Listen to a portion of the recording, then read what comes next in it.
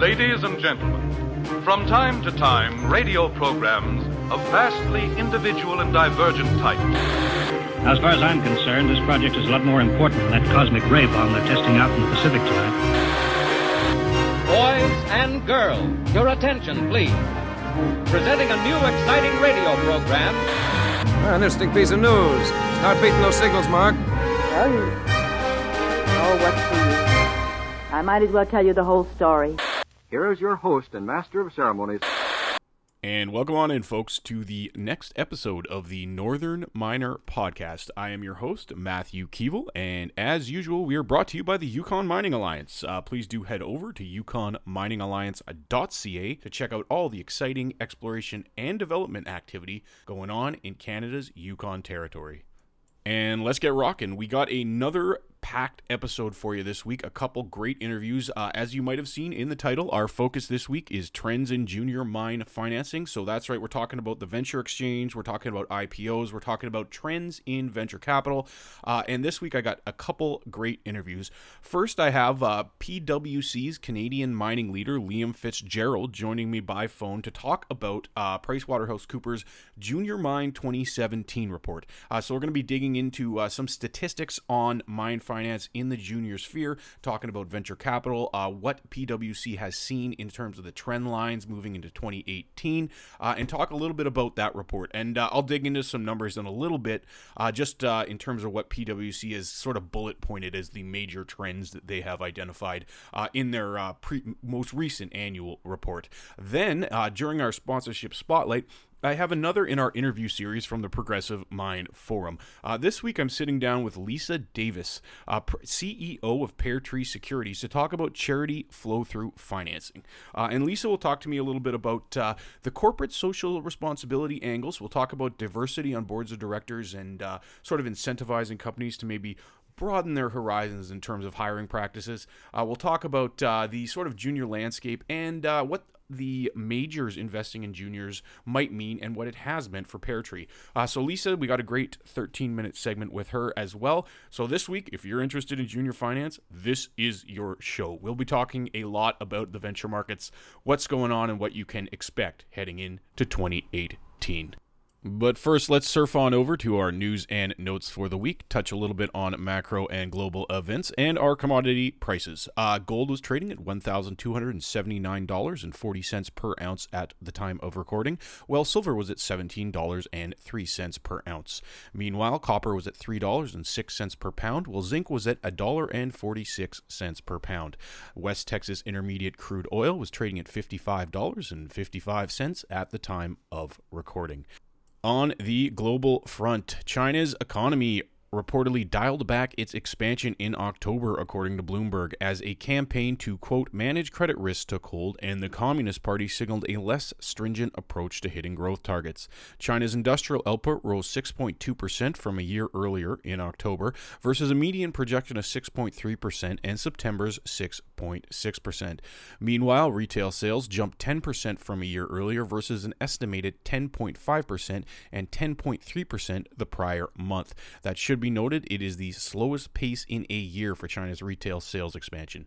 Fixed asset investment in China, excluding rural households, rose 7.3% in the first 10 months of the year over the same period in 2016. This roughly matched economists' forecasts. Chinese government bonds extended their decline Tuesday, reflecting concern over Beijing's deleveraging campaign, with 10-year yields hitting 4% for the first time since 2014. Meanwhile, back at home, the Canadian dollar was up against its broadly weaker U.S. counterpart as worries over a planned Republican tax overhaul pressured the greenback lower. The U.S. dollar remained depressed as investors wait for any signs of compromise on U.S. tax policy after Senate Republicans unveiled a plan last week that would cut corporate taxes a year later than a rival House of Representatives bill. The loonies' gains were, however, held in check as investors turned their attention to the resumption resumption of renegotiations on the North American Free Trade Agreement.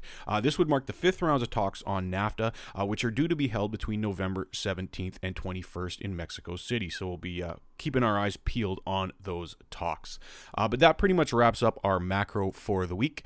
We'll hop on over to PwC's Junior Mining 2017 report, and I'll sort of set the stage here for my chat with PwC's Canadian mining leader, Liam Fitzgerald.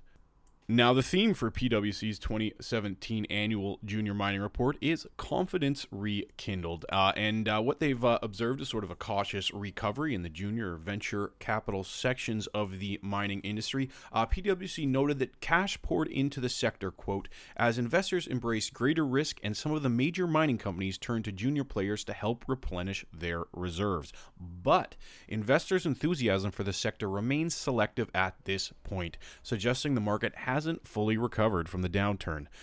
In terms of a few headline stats here, PwC noted that the aggregate market cap of the top 100 junior mining companies on the venture by market capitalization hit $12.2 billion at the end of June. That is up 7% from the $11.4 billion total registered 12 months earlier. The combined valuation, PwC notes, has now returned to a level not seen since 2010. The group did, however, significantly underperform compared to the TSX venture market as a whole, which gained 33% in the 12 months at the end of June. Good news on the treasury side, though, as cash balances of the top 100 venture companies increased by 74% during the 12-month period, reaching $1.57 billion. That total is the largest amount in the last 5 years, thanks to healthy jump in equity financings and greater caution among recipients about using the funds appropriately. I love that. It's a very polite way of saying that. Greater caution among recipients about using the funds appropriately. Don't waste money. Anyway, that's what PwC is saying. But we'll dig into these themes and many more in my interview with Liam Fitzgerald, PwC's Canadian mining head. We'll also talk about the green energy or technology metals markets yet again. PwC did note it in their report. It is a new and emerging business segment. They also noted Cobalt 27. We had Anthony Maluski, the CEO and chairman of Cobalt 27, on last week to talk about EVs and electric vehicles and also the green energy revolution. So PwC also noted it largely because of Cobalt 27's enormous $200 million IPO. We also talk about a couple other IPOs. I'll be covering these in subsequent podcasts, but I'll give you a little sneak peek here. I had an interview with Eero Copper Management last week. They just IPO'd a major copper deal with a production facility in Brazil. Very interesting. I was talking with John Cumming, our editor-in-chief, about the last time we remember base metal IPOs on the venture in Toronto exchanges, and we're like, I can't really remember when the last time somebody IPO'd something, sort of fresh hopped it, and it wasn't really, spun off a major or something like that. So there's also another zinc IPO, Titan Mining, which is looking at restarting a facility in New York. So we've seen a couple base metal IPOs in the last couple weeks that sort of underpine and justify that sort of base metal rally we've been hearing about heading into 2018. So very interesting stuff. But now, to talk about all those things and many other great topics, I will introduce Liam Fitzgerald, the Canadian mining leader at PwC. This conversation runs just shy of 18 minutes, so we do cover a lot of ground, everything from macroeconomic conditions right through base and precious metals and into the technology metal sphere. So great interview. Enjoy this one. I will be back after the break, and we'll dig even further into junior mine finance.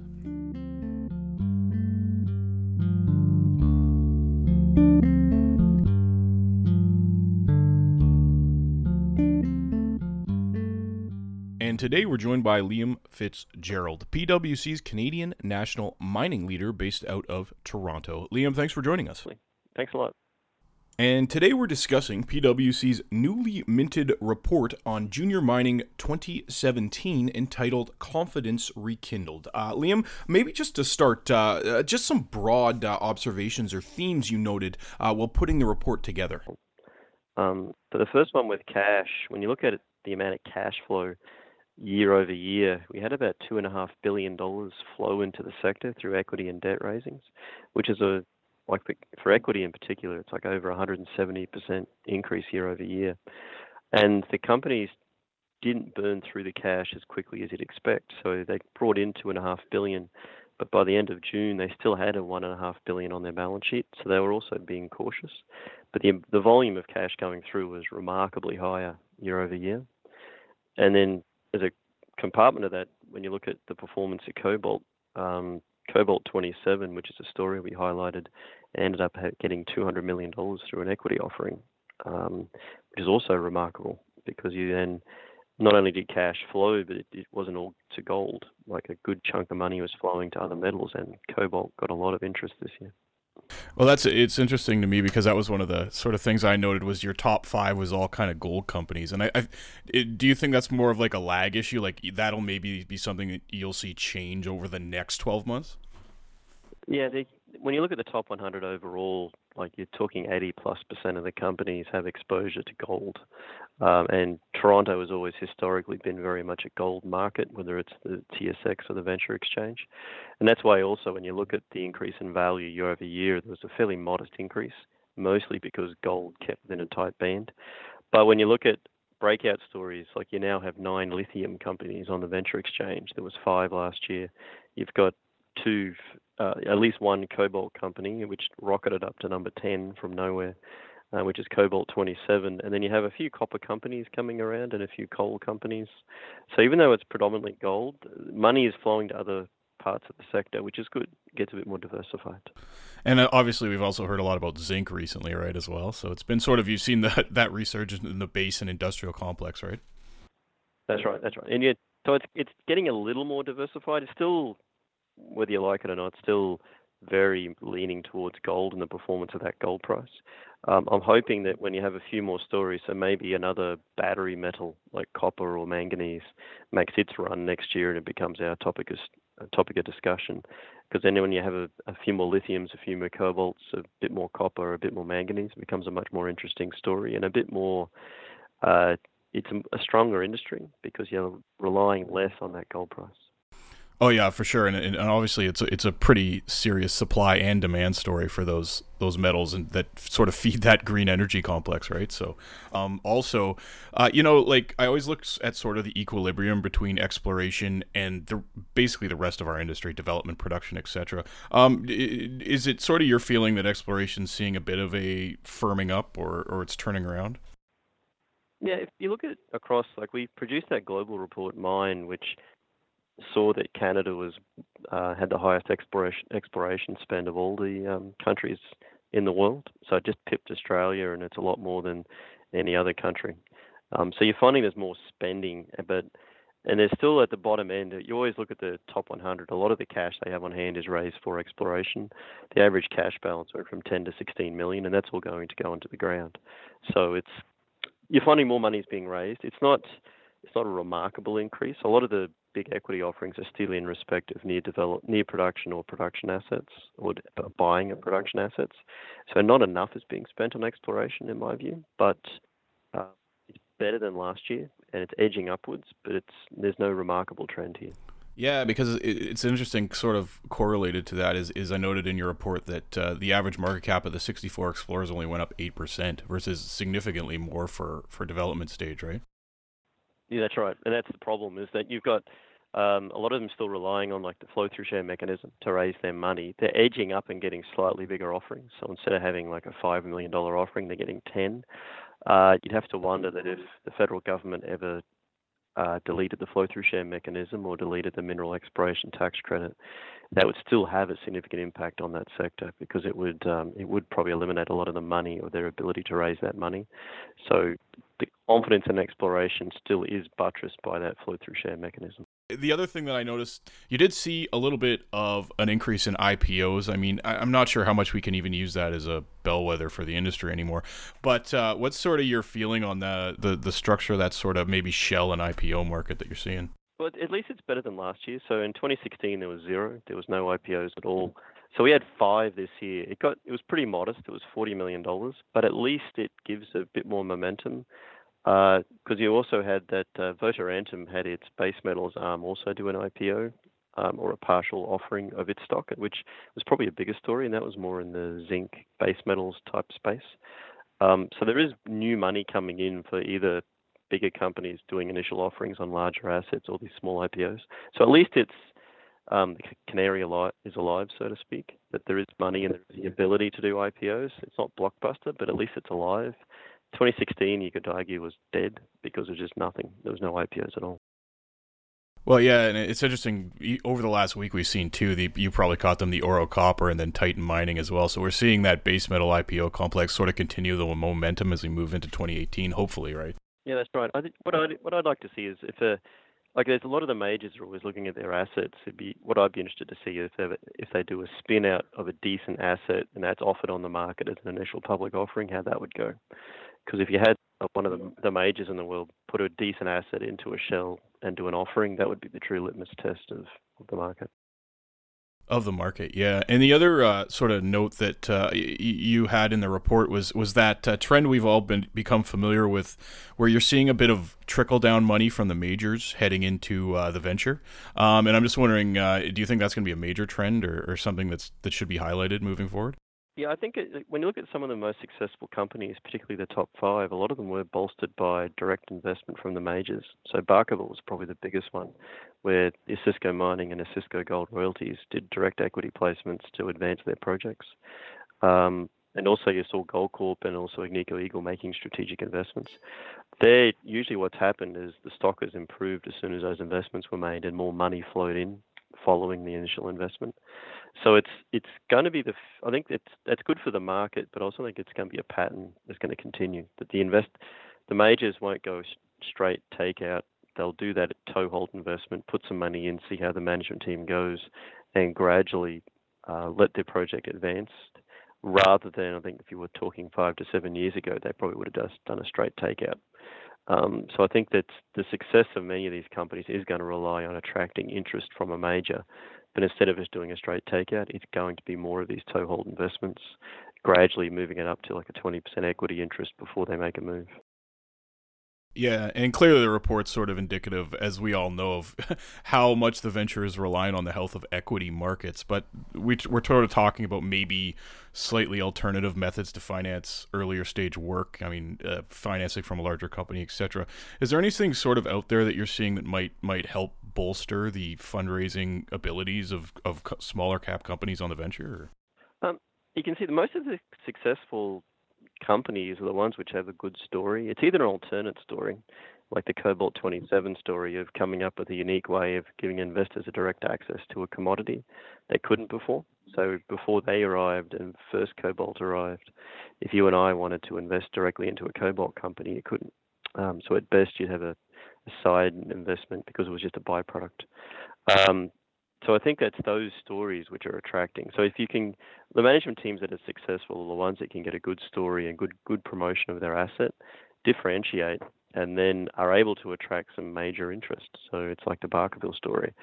They probably weren't traveling too well a few years ago. They get interest from a Cisco, get some help, get the money in the door, and they start getting a much better trend. So it's that story. It's the intangible factor that people are maximizing and are getting attracted by.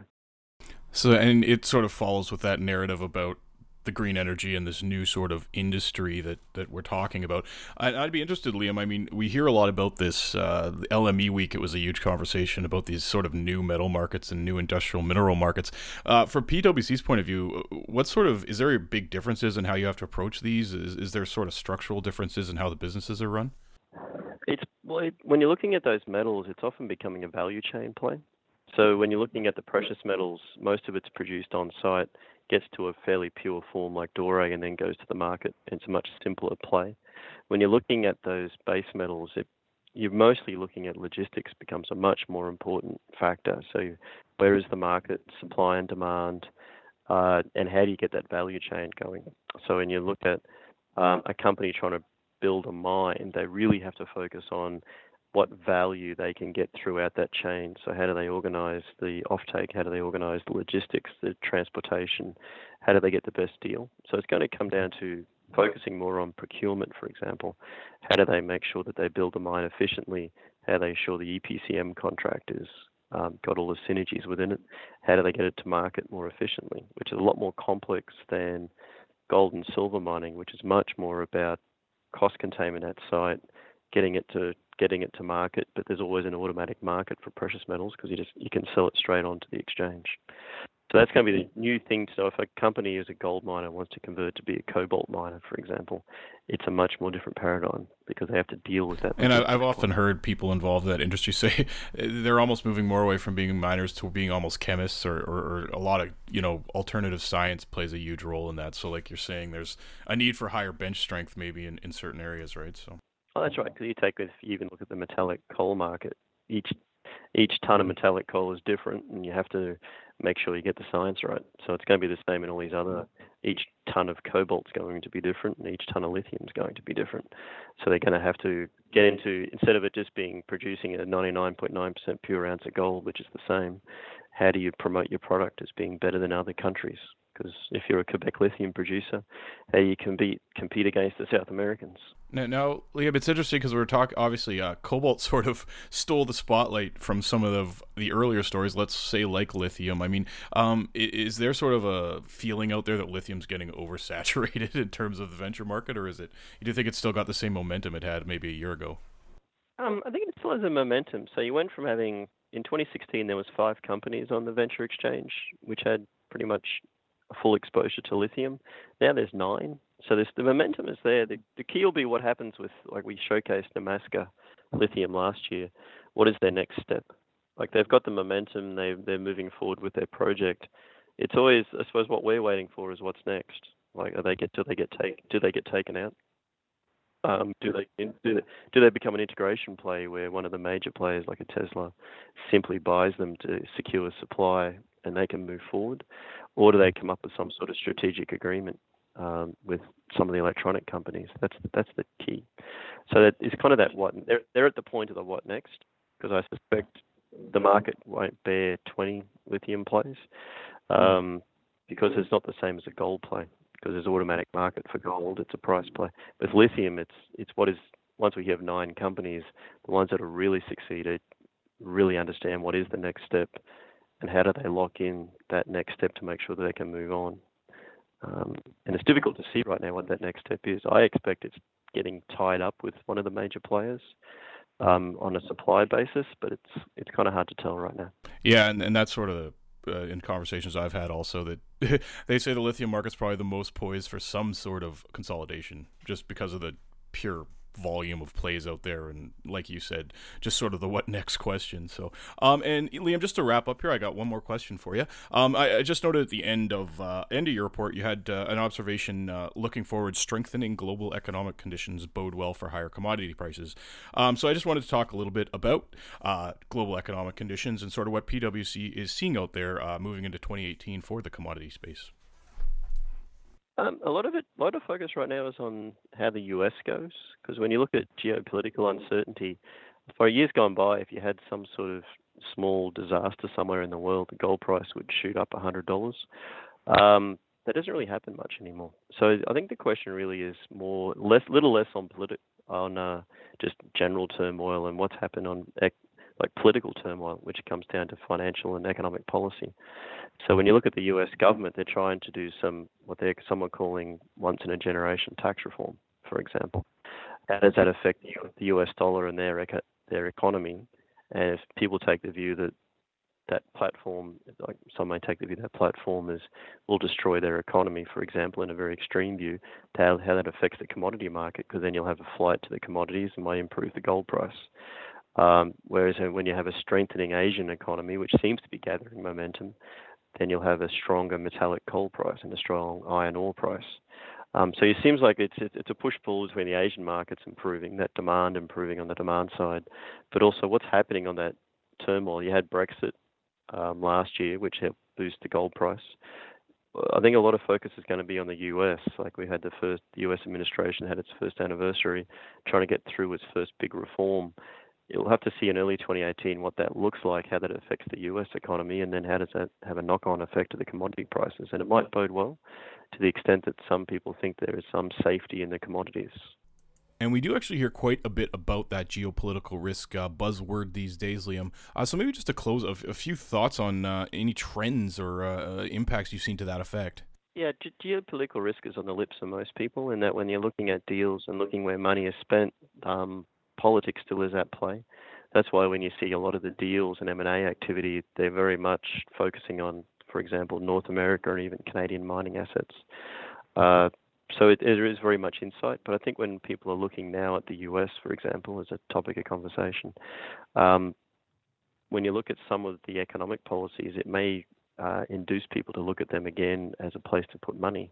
Because if you have a lower tax rate, like they're dropping their tax rate down to an OECD average, and they're looking at pulling down some barriers to doing business there, maybe it's some new money might start looking at the mining industry in the US, because that wasn't attracting much interest in the last 4 or 5 years. I think people are at least having a bit of a look to see, is it a place to put money? But they're still just having a look.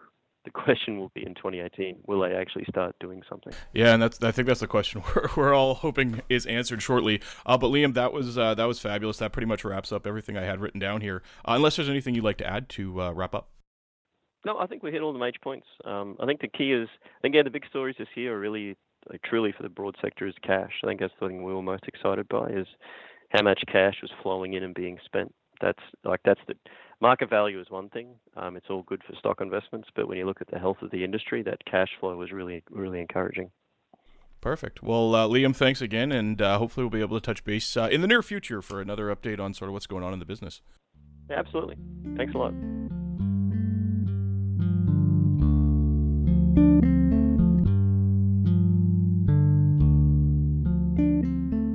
And welcome back in studio. Thanks again to Liam Fitzgerald, the Canadian mine leader at PwC, for sitting down with me to chat about the junior financing trends in 2017 and sort of what we can expect heading into next year. And we heard a lot of those similar themes and narratives, as mentioned, around that sort of technology metals market, what sort of impact that might have on the broader industrial complex, and sort of what we can expect from more traditional markets like gold, etc.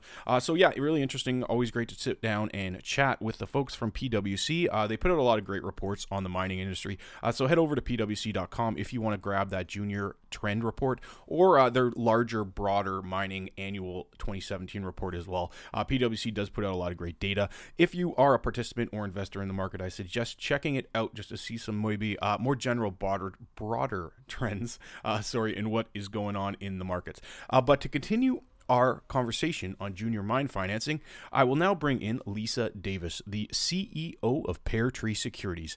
This conversation will revolve specifically around charity flow-through and that mechanism, how that sort of contributes to the relationship that Liam mentioned between majors like Goldcorp and Agnico and their investments in some of the junior companies, how that sort of underpins and interacts with PearTree's business. And Lisa will also talk a little bit about diversity on boards of directors and her general observations about what's going on in terms of equity financing in Canadian markets. So this is a great conversation. Runs, I think, just over 13 minutes. I will fire this up and be back after the break to wrap up the show. Welcome to the Sponsorship Spotlight. And welcome back, everybody. We are again in downtown Toronto with the Northern Miners Progressive Mining Forum, and this is the next in our line of interview series. I'm joined right now by Lisa Davis, the CEO of PearTree Securities. Thanks for joining us, Lisa. Thank you, Matt. I'm really glad to be here. There are quite a few intersections between some of the things on my panel that focused on CSR and what PearTree Securities does. So happy to have the opportunity to inform your listeners. And maybe first and foremost, I guess charity flow-through. It's a word we hear a lot, and everyone's familiar, I think, mostly in the industry with PearTree as sort of the front runner. But maybe for our listeners who aren't familiar, maybe you could give us a little bit of a rundown on what charity flow-through is. PearTree actually was the originator of charity flow-through about 10 years ago. We're coming up to our 10th anniversary, so it's a relatively, I guess, new financing technique, but it has really completely changed the landscape of financing for exploration and development funding over the past number of years. So, I mean, it's not that complicated. Really, all it involves from the point of view of an issuer of flow-through shares is generally speaking, a private placement of flow-through shares that is subscribed to by our clients who are acquiring those shares for donation purposes. So in our back office, without sort of complicating the lives of the other participants. Our subscribers then donate those shares to charity, and the charity requires immediate liquidity. So the third step in the transaction is a resale of those securities by the charity to what we call an end buyer. So it's just 1, 2, 3, all in a sequence of transactions that close, generally in a matter of minutes. And the one of the key things, aside from the connection I mentioned to community engagement and having the ability to recycle millions of dollars that are being used to fund exploration and development into the hands of great charitable causes, is that we've expanded the universe of potential investors in financings for these purposes. Many people will know that a flow-through offering is really a Canadian retail product. Traditionally, there were a small group of flow-through funds, and there really weren't other investors that could benefit from the tax deductions and credits that are attached to flow-through shares. But by using PearTree's format, what we've done is we've separated the tax benefits for one agenda that goes to our donor clients, and a flow-through share is only it's a common share. So it's only a flow-through share by virtue of the contract with the first subscriber. So the sale by the charity to an end buyer becomes just a simple sale of a common share, and that end buyer can be any global institutional strategic investor. So we create better economics than any other flow-through transaction can provide, but at the same time we've created an opportunity for issuers to reach out to good investors that they want to have on a long-term basis. And so strong hands, basically, on the equity. Exactly. And also, as you mentioned, there is definitely certainly a CSR component here for companies. And maybe if you'd like to talk a little bit to the effect that PearTree allows that leverage to CSR, maybe a little bit. That's something that we're really proud of. I come from a Bay Street background, and I never would have imagined that my career, that has still its roots in corporate finance in the mining sector, would allow me to have such a great impact through PearTree in terms of the charitable world. Mm-hmm. So CSR is a lot of things. It's environmental, it's community engagement, and part of that is philanthropy and giving back to the community. And we think, unfortunately, we're hearing a lot of great stories at the Progressive Mind Forum today about how we've come a long way in this industry to, really recognize the need for good community engagement and partnerships.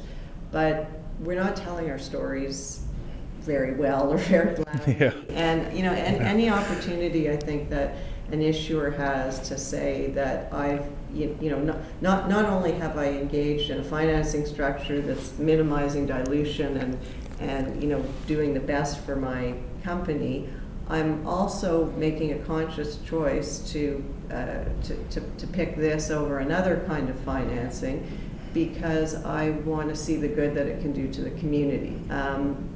Now, there's a bunch of technical rules about parties being at arm's length, and you can't sort of recycle money for one particular issuer into, a donation that the CEO of that company wants to make in that particular community. That makes sense. But there's all kinds of ways that we've worked with our clients where, the leadership of an issuer is supporting a local hospital campaign or something, and so they may not be able to buy their own shares for that purpose, but they can actually be a subscriber in a different offering to be able to support the community in which they're working. So there are lots of opportunities, whether it's just helpful to the company's image in general or to actually see some positive change happening in a community that they want to support.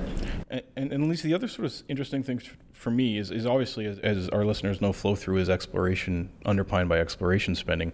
And so I'm just wondering, in sort of your view from, the difference between a major miner or an intermediate producer and sort of how the junior market. So is there sort of a difference there for how you work with each client, or is it pretty uniform for PearTree? Well, our funding has to be used for, specified category of exploration and some development expenditures. But having said that, we've seen a real shift in the past couple of years with some of the majors saying that they want to make direct investments in juniors to, expand the pipeline of opportunities that they have to, keep a mill running in a certain area and that sort of thing. And so a lot of the transactions that we've completed recently have been with some of the major companies, like, for instance, a Gold Corp, and, these are publicly announced transactions, but, David Garofalo at Roundup in January of this year said that Gold Corp wants to invest $100 million in junior exploration companies. Yep. And he's been doing that. He's, the company's done a few of those deals using PearTree's format. And so we're seeing, our relationship with the senior companies generally wouldn't be with them as an issuer because they need their tax deductions. Yeah.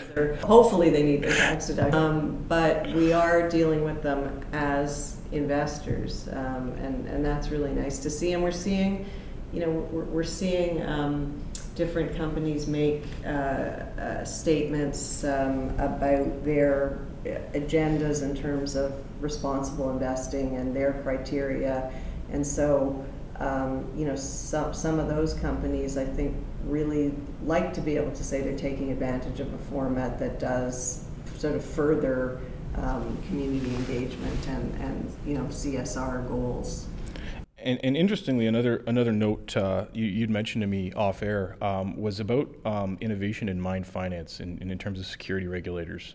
And I know that's a fairly hot topic in terms of things like the venture, and they've taken some heat, let's say, over the last few years. So maybe if you can speak a little bit to innovations in actual mine finance and sort of that messaging you'd like to see or hear from regulators. One of the things that was actually discussed on the panel that I was on a short time ago is how diversity is required for real innovation. Diversity in a lot of different ways. I'm on the board of PDAC, and we've been undergoing a 5-year strategic review, which is it's a sort of a regular part of the governance of PDAC. And the diversity issue came up again and again and again in many respects. One is that the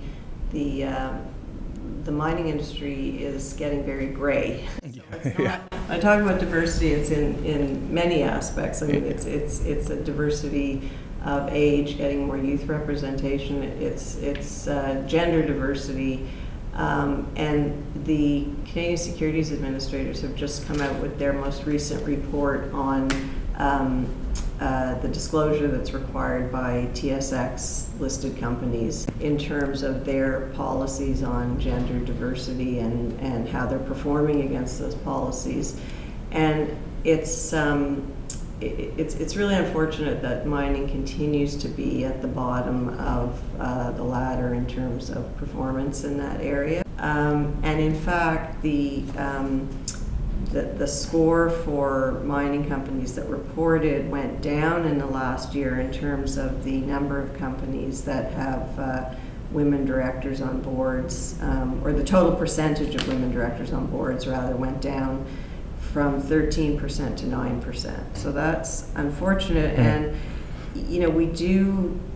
I think we have lots of statistics to show that greater diversity improves results and spurs innovation. The Financial Post reported, now these aren't the newest statistics, but they reported in, I think, 2015 that companies that have more women board members on average outperform those with fewer women, and these are the statistics they cited: 53% better on return on investment, 42% better on return on sales, and 66% better on return of invested capital. So, we've got all kinds of research that supports this, but we're not seeing it. And my real pet peeve on this is that the requirements of the securities administrators is for the TSX listed companies to report. Yeah. And most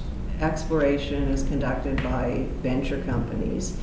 And I would, hazard a guess that the performance on diversity is not even as good as the poor performance of the I think that's senior companies. A safe assumption. I don't, I recognize, being someone involved in financing this industry for quite a few years now, that it's really tough out there, and there's not a lot of discretionary dollars available for things. But this is something we can push forward without asking people to spend a lot of money. It's just making a commitment, thinking it through, developing a policy, and things as simple as, if I have to replace a director, I'm going to insist that somehow I search for a group of potential candidates that includes at least one woman. It's not, it's not that difficult. It really is a matter, I think, of a commitment to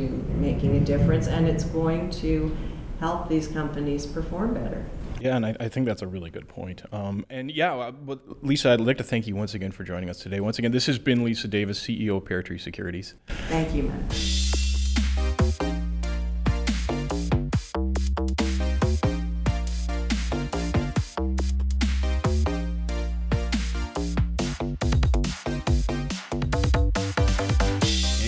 Thanks again to Lisa Davis, the CEO of PearTree Securities, for joining us to talk about charity flow-through financing and general trends in junior markets. If you'd like to learn more about charity flow-through and what it might be able to do for your corporation, head on over to PearTreeSecurities.com.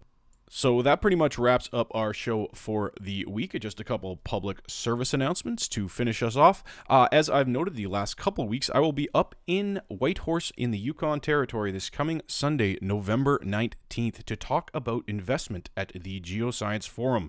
So we will be covering a lot of the topics you hear on the podcast, more than likely, including technology metals, the state of gold markets, and the state of junior financing markets. So I'll be up there on a great panel with a few other awesome newsletter writers and journalists to talk about Yukon investments specifically, but also general markets and what we're seeing out there. So we'll hear a lot of these same topics we've been covering in recent weeks, including the green economy, innovation, things like that. So it should be a great panel. If you're up in Whitehorse, please do stop by the event, say hi, and I should be walking the floor as well. So hopefully I'll see you up there. Also, as I have mentioned, I will be returning as the Master of Ceremonies for the CIM Student Night on November 23rd in downtown Vancouver.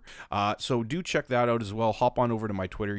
You can find the Eventbrite link for CIM Student Night, and think about joining us there as well. It's always a great evening. The keynote speaker this year is Ron Haas-Shine from Lundin Gold, and he will be talking about building a mining industry in Ecuador. And Ron's always great, tons of industry experience, so I'm sure that'll be a great keynote. So we're all looking forward to that. And as always, please do like us on Facebook, follow us on Twitter, and check out all the Northern Miners' great social media accounts. And please do consider subscribing. It's just over $200 a year, and that gets you the full deluxe pizza. That's right, all the online content plus in paper, and you also get access to our Canadian Mines Handbook, which is a great compendium up to date on all the mining properties globally. So do consider signing up with us. It's great, and you get a lot more in-depth coverage. Plus, if you do have a moment, pop open that iTunes account and please do rate our podcast, because that helps us out a ton and will keep us powering forward with more great material for you, the loyal listener. But this has been the Northern Miner Podcast. My name is Matthew Keevil. Thanks again so much for joining us, and I will talk to you next week.